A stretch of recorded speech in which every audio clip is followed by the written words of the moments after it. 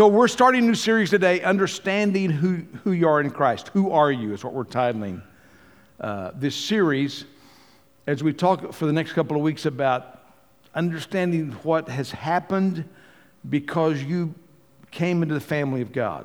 You became a child of God. You became a joint heir with Jesus Christ. You became redeemed. You became justified. You became sanctified. You became holy. You became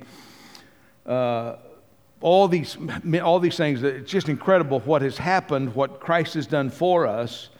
And it's so important for us to understand that. I believe it's foundational. It's foundational. You've got to wrap your belief system around this. As a Christian, Dave Duffenbaugh has been teaching a class about this, excellent class. I would recommend you take his class if you get a chance, whenever we offer that again. Dave Duffenbaugh is right there, if you don't know who the Duffmeister back there. Not Kyle. I'm not looking at you, Kyle. I'm looking past you. I'm glancing off of you through Mike and Trina, right? So we're, it's you have to understand this. Your behavior doesn't flow from knowing what the law is. Your behavior comes from what you believe. I mean, just think about this. Adam and Eve had one law. They lived in a perfect environment, but their belief system was flawed. They believed a lie that God didn't have their best interest at heart, and they fell into sin because they didn't believe the right. It's not because they didn't know the law. Eve actually quoted the law to the serpent before she sinned. Like, here's the law, here's what we're supposed to do, and this is what I'm doing. So, I mean, even the nation of Israel, when they got the law, when Moses came down from the mountain with the law, what were they doing? They were offering sacrifices to a golden calf. Moses is getting the law on the mountain. They can see lightning and flashes. There's a cloud, smoke's covered the mountain. There's like this light show going on because God's there on the mountain with Moses. And it's like, wow, look at what's happening. Hey, let's build a golden calf and go back to Egypt. What? They didn't believe the right thing. So it's not about trying to change your behavior by the law, because you never will. Ought and should never works. We can nail the 10 Commandments in every school classroom from here to New York City. And it's great, but it's great. It won't change behavior.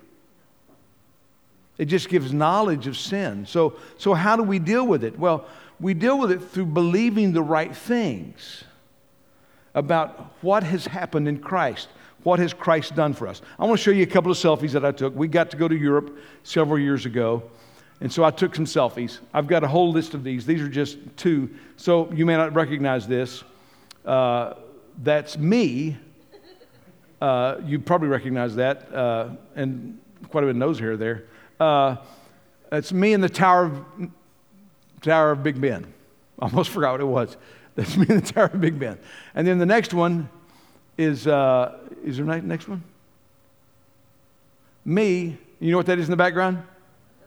That's the Mona Lisa. You didn't know the Mona Lisa is only about this big. You probably didn't realize that. I mean, and the only reason the Mona Lisa got famous is because it got stolen in the early 1920s or something, and that's 1900s. It got stolen, and that caused it to become famous. Now, what's wrong with those selfies? I'm not a big selfie proponent. I think if you're taking a lot of selfies, you need to check your mental health. Really, I mean, if you're taking pictures and posting them on wherever you post them to see how people respond to your life, then you're needy. Maybe not. Is that harsh?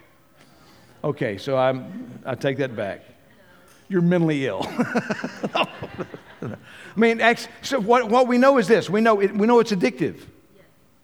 We know it's addictive. So we know that it causes a dopamine rush. If you put something on Facebook and then you get a notification that somebody looked at it or liked it, that when you check that, it causes a dopamine rush. We know when your phone, if you're sitting in here and your phone dings and you get a message, it's going to drive you crazy because some of you will look at it and some of you will start buying stuff on Amazon right now. So, so the very fact that a ding on your phone is not going to bother you, but that it's almost like Pavlov's dog. It just creates a response, and we respond to it. It's like, I got to see. Oh, what's happening? I missed out.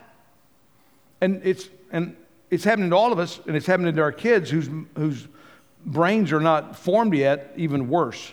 So what's wrong with those selfies? To get back on track. What's wrong with those selfies is that the emphasis is on the wrong thing. See, I'm at some of the greatest observable things in the world. The Tower of Big Ben is majestic. It's incredible. It's great to see it. And I'm focusing mostly on me. Or I'm at the Mona Lisa, and I'm not really standing looking at the Mona Lisa. I'm standing in the distance, and the Mona Lisa is in the distance. And we do that, is that our focus becomes distorted. We have a distorted view of ourselves.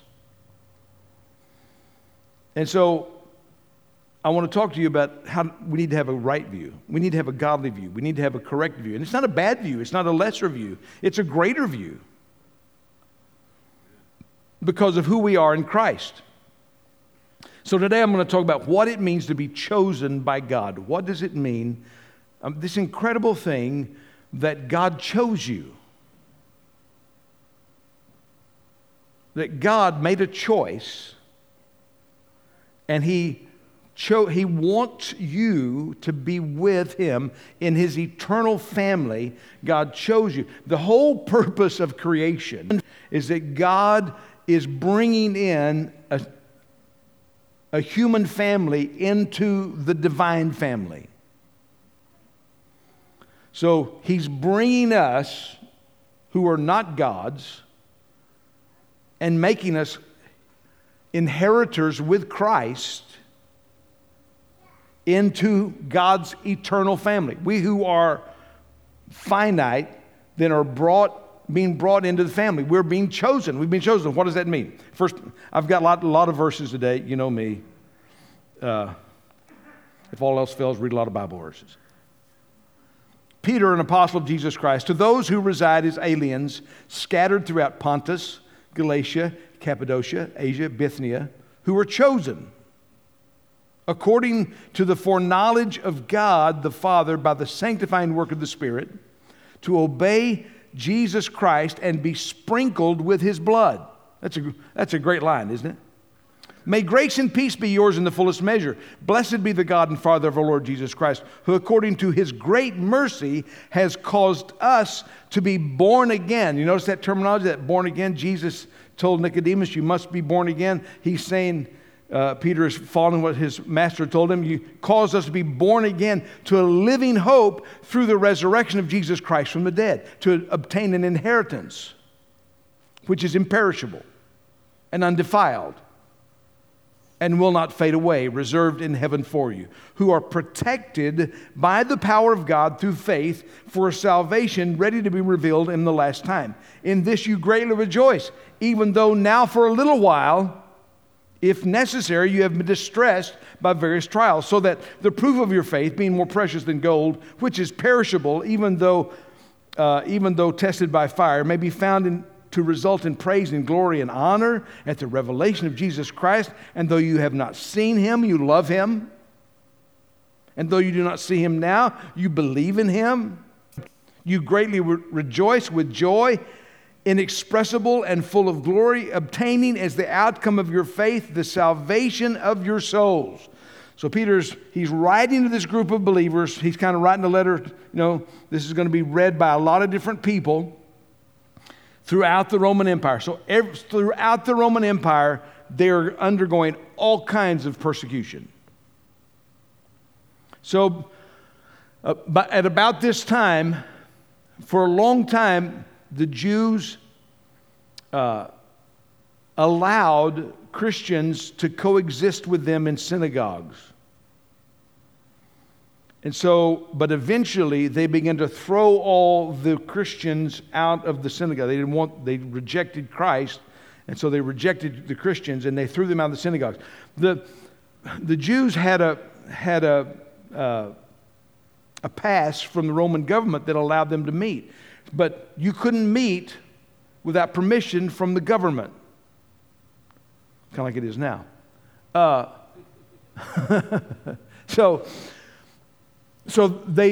if they met as Christians, a lot of things happened. They would be tortured. They would be often driven from their homes. At one point in Rome, they drove all the Jews and Christians out of the city proper of Rome. They just had to abandon their houses, pack up everything, and leave their property. So that they were driven out of their homes. They were driven out of their properties. They lost their properties. They lost their stuff and were made to be often refugees. And then for many, they died. They killed them. They were thrown to the lions.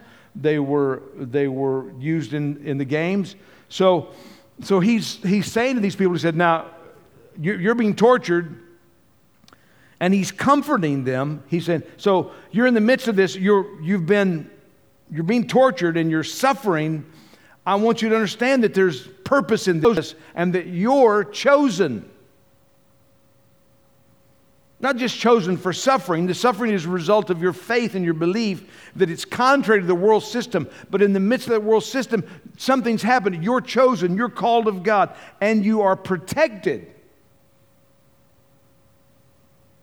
in your suffering. Wait, you're protected? Wait a minute. You know how we think of protection? How do you think of protection? Nothing bad's going to happen to me, right? Isn't that how you think of protection? I'm going to pray for protection. God, I don't want anything bad to happen to me. How many of you are in that boat today? You don't want anything bad to happen to you? Some of you don't know. You're not sure. Hey, I don't want anything bad to happen to me. But that's not the protection he's talking about. When we pray for protection, we have to realize what we're praying for. What we're praying for is not just protection in this moment, but he's saying you're going to be, even though you may die, you're still protected.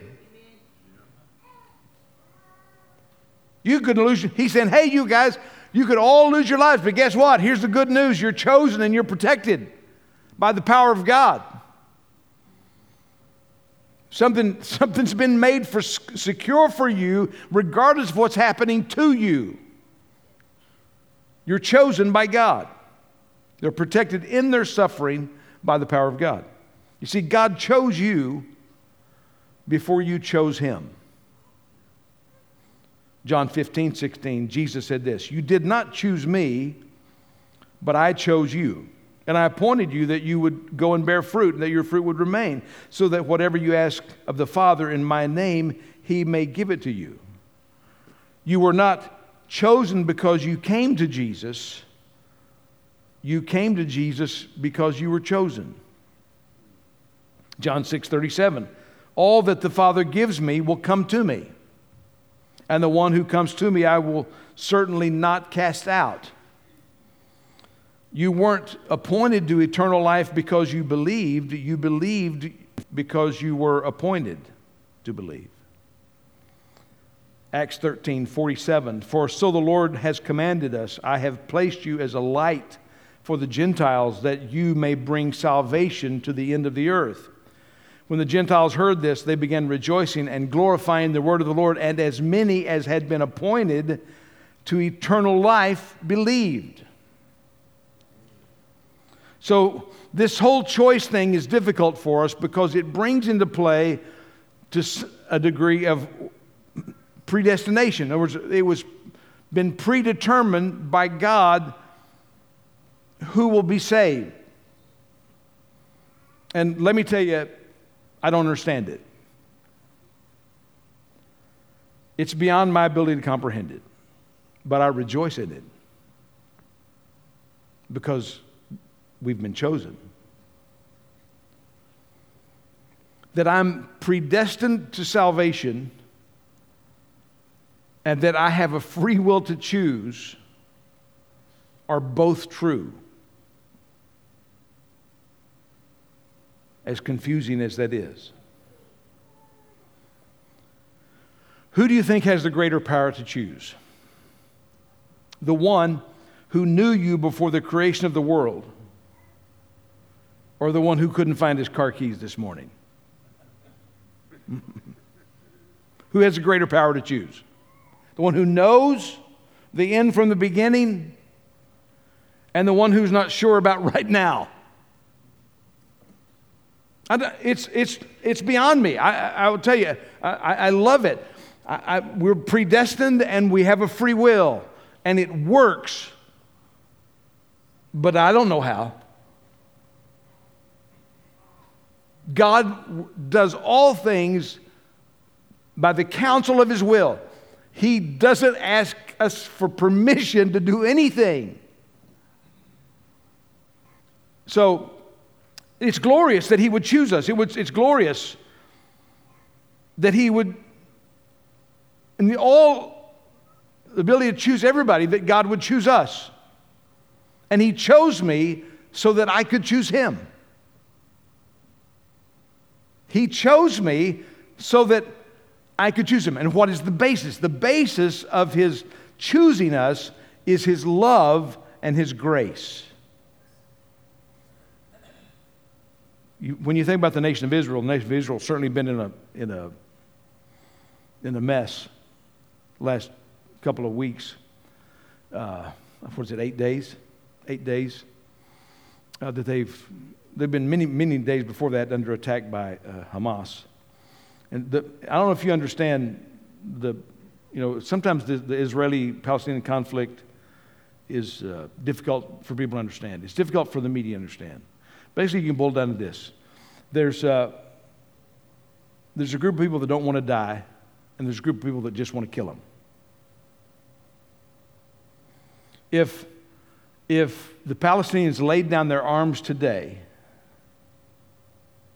Israel, they would prosper as a nation.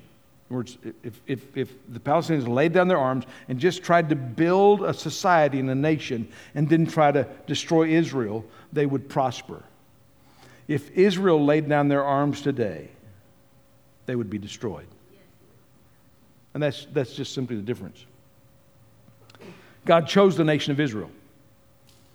And it's interesting why He chose them in Deuteronomy 7, verse 6. Because you think when God chose the nation of Israel, He chose Abraham. Isn't it incredible? I mean, we know the Jewish people. The people who came from Abraham. We know who they are. God said, out of you will come nations. What happened? Abraham produced nations of people. God says about Israel, for you're a holy people to the Lord your God. The Lord your God has chosen you to be a people for His own possession out of all the peoples on the face of the earth. The Lord did not set His love on you. He set His love on you, nor choose you because you were more in number than any of the other peoples, for you were the fewest of all peoples, but because the Lord loved you and kept the oath which He swore to your forefathers, the covenant He made with Abraham. The Lord brought you out by a mighty hand and redeemed you from the house of slavery, from the hand of Pharaoh, king of Egypt. He didn't choose them because of their greatness or their strength. He chose them because He loved them.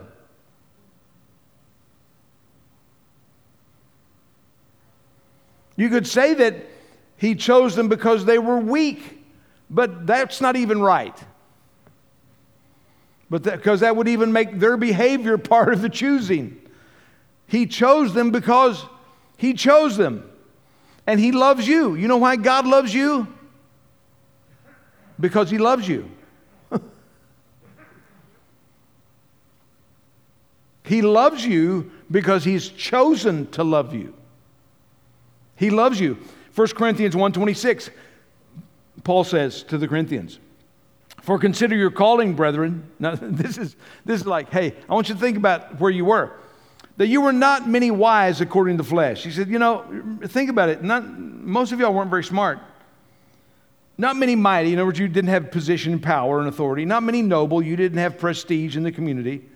But God has chosen the foolish things of the world. Well, thank you, Paul. You just said we're the foolish things of the world to shame the wise. And God has chosen the weak things of the world to shame the things which are strong, and the base things of the world, and the despised God has chosen the things that are not, so that he might nullify the things that are, so that no man may boast before God. But by his doing, you are in Christ Jesus, who became to us wisdom from God, and righteousness, and sanctification, and redemption, so that it is written, just as it is written, let him who boasts, boast in the Lord. So did we choose God or God choose us? God chose us, because we can't boast and say we chose God. The boast is God's alone. He saved us by grace. He saved us by his love. He called us by his love from nothingness. He called us into existence and called us into his family. He chose us. It's great to be chosen. You ever remember standing on the school ground yard and they got a captain, they're going to pick teams, and what are you thinking? I don't want to be last. I don't want to be last. I don't want to be picked last. The God of the universe, isn't this incredible? The God of the universe said, hey, you're going to be on my team. So he's chosen us.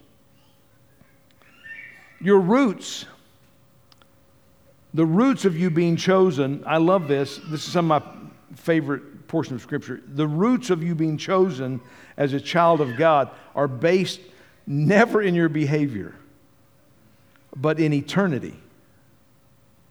Ephesians 1:3-6. Blessed be the God and Father of our Lord Jesus Christ, who has blessed us with every spiritual blessing in the heavenly places in Christ. So we're going to talk about our inheritance later on. We're going to talk about this inheritance that you get. Because of what Jesus has done, we get everything Jesus gets in eternity. How's that? That's only possible through what Christ has done. Just as he chose us in him before the foundation of the world, that we would be holy and blameless before him in love. He predestined us to adoption as sons through Jesus Christ to himself, according to the kind intention of his will, to the praise of the glory of his grace, which he freely bestowed on us in the beloved. Before you were created, you were loved. God loved you, for God so loved the world. Before you were created, God loved you. Behind our believing, behind our coming to Christ, is salvation in grace alone. We get his love and grace and salvation and adoption as sons, and he gets the praise. To the praise of the glory of his grace. We're chosen. We're chosen. God has set his love on you. God loves you. No matter how you feel about yourself, no matter how you think other people think about you, God loves you.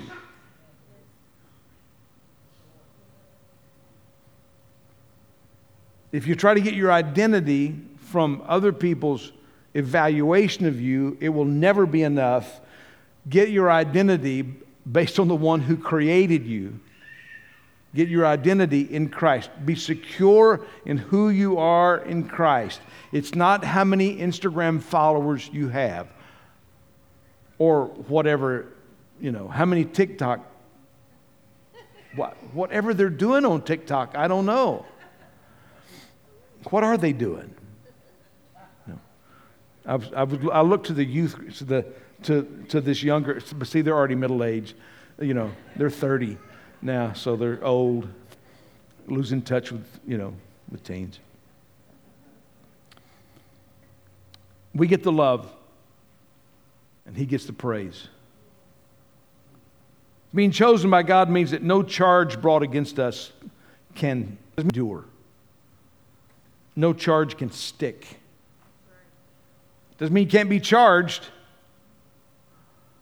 because the enemy is going to charge you, not God. The enemy is going to accuse the brethren. In Romans chapter 8:31, this is a passage of Scripture we all know. What shall we say to these things? He's talking about, who we are in God. If God is for us, who is against us? He who did not spare his own Son, but delivered him over for us all, how will he not also with him freely give us all things? You get that? I mean, that's kind of a confusing sentence. He who did not spare his own Son, but delivered him over for us all. He didn't spare his Son.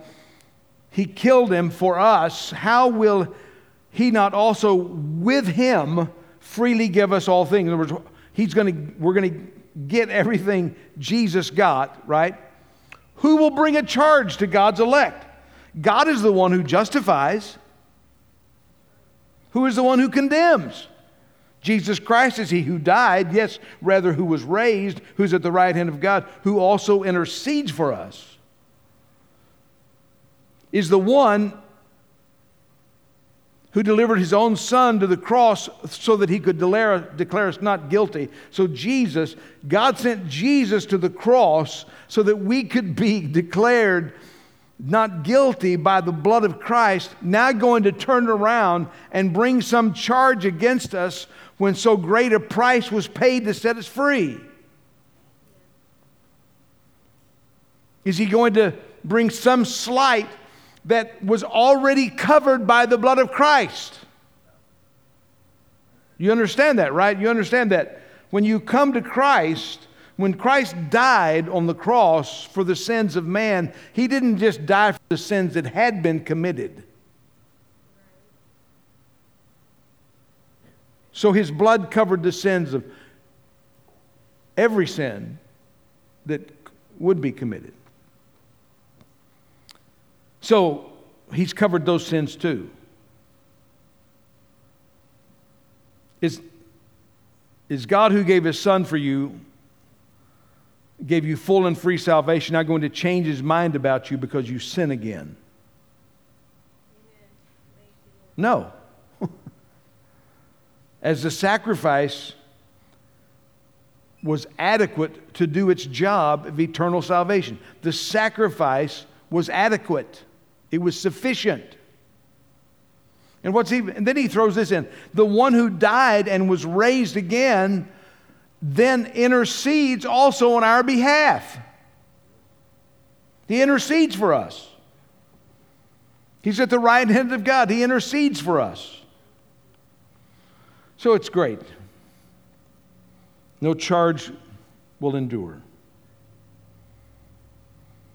Being a chosen race, and this is interesting how this comes about, is the end of racism among Christians.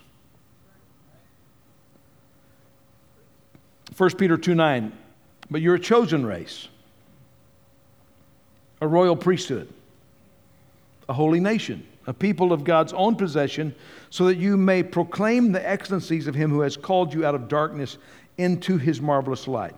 The chosen race is not Jewish. It's not white. It's not black or Asian or any other grouping. The chosen race. What is the chosen race? God has chosen us freely with respect to his race, a new race, a holy nation. We are a new kingdom. We are a new race.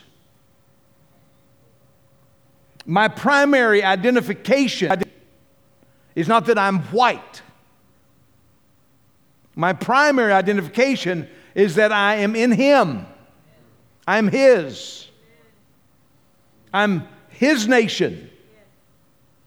I'm his people.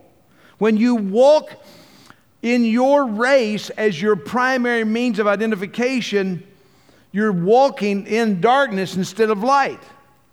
That's what he said. Who has called us out of darkness into his marvelous light. We've been called out of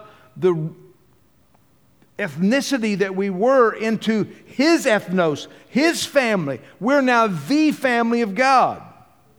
What does this family look like? Well, and they sang a new song, Revelation 5:9, saying, "Worthy are you to take the book and break its seals, for you were slain, and you purchased for God with your blood men from every tribe and tongue and people and nation, and you made them to be a kingdom and priests to our God, and they will reign on the earth." In this way, He nullified all racism. He bound all of us into one race, one family that are saved, one family with one Father. We've got one Father, one glorious Father. God is my Father, and every redeemed person is my people. Who are my people? My people are God's people. That's my kingdom. That's who I am. So, God chose you. And even when you think about it, it's hard to wrap your mind around it. To get a hold of the why did God choose me? Well, He chose you because He loved you. He wanted to show grace to you. He chose you, and He wants to combat your feelings of unworthiness and insecurity with that. Combat your feelings of unworthiness and insecurity. I'm not good enough. I'm not loved enough. I'm not valued enough. You have to base it upon who God says you are, not who you say you are. Not even who people around you say you are. You know, people around you will not always tell you the truth about who you are. They will demean you and destroy you. You can work in a job where they're keeping you down. God declares who you are. You're chosen by God from the foundation of the world. You overcome sin with it. How do you overcome sin? You overcome sin with belief. You don't overcome sin with saying, "Thou shalt not." The Bible says that the law only creates within us a desire to do it more. Have you noticed that? Anybody here ever go on a diet? You know, you start your diet at 8:15, you're hungry. So what happened? Because the ought and the should doesn't give you the power to do it. There's no power in ought and should. There's just condemnation. There's just guilt. There's just shame. But when you understand who you are, it changes your belief system. So that when the enemy comes, like the enemy came to Eve in the garden and says, God doesn't want what's best for you.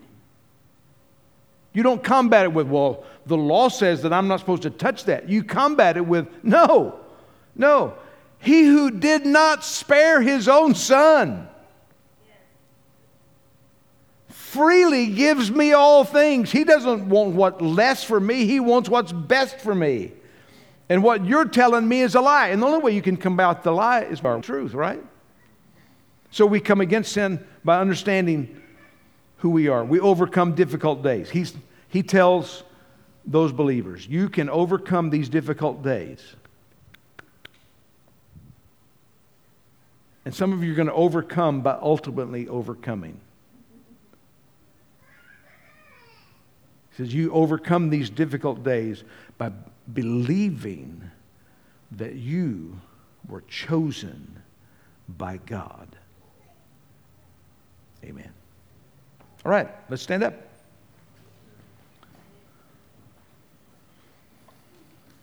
I know that some of you battle with your self-worth. You struggle at times. I think we all do at times. And the only rescue and the only hope is understanding who we are in Christ. And who we are, first of all, we were loved and graced and chosen.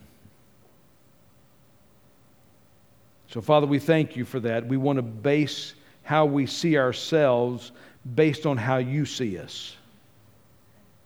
Not based on what the world says or what the world views, but based on what you say about us, because you are truth. Your word is true.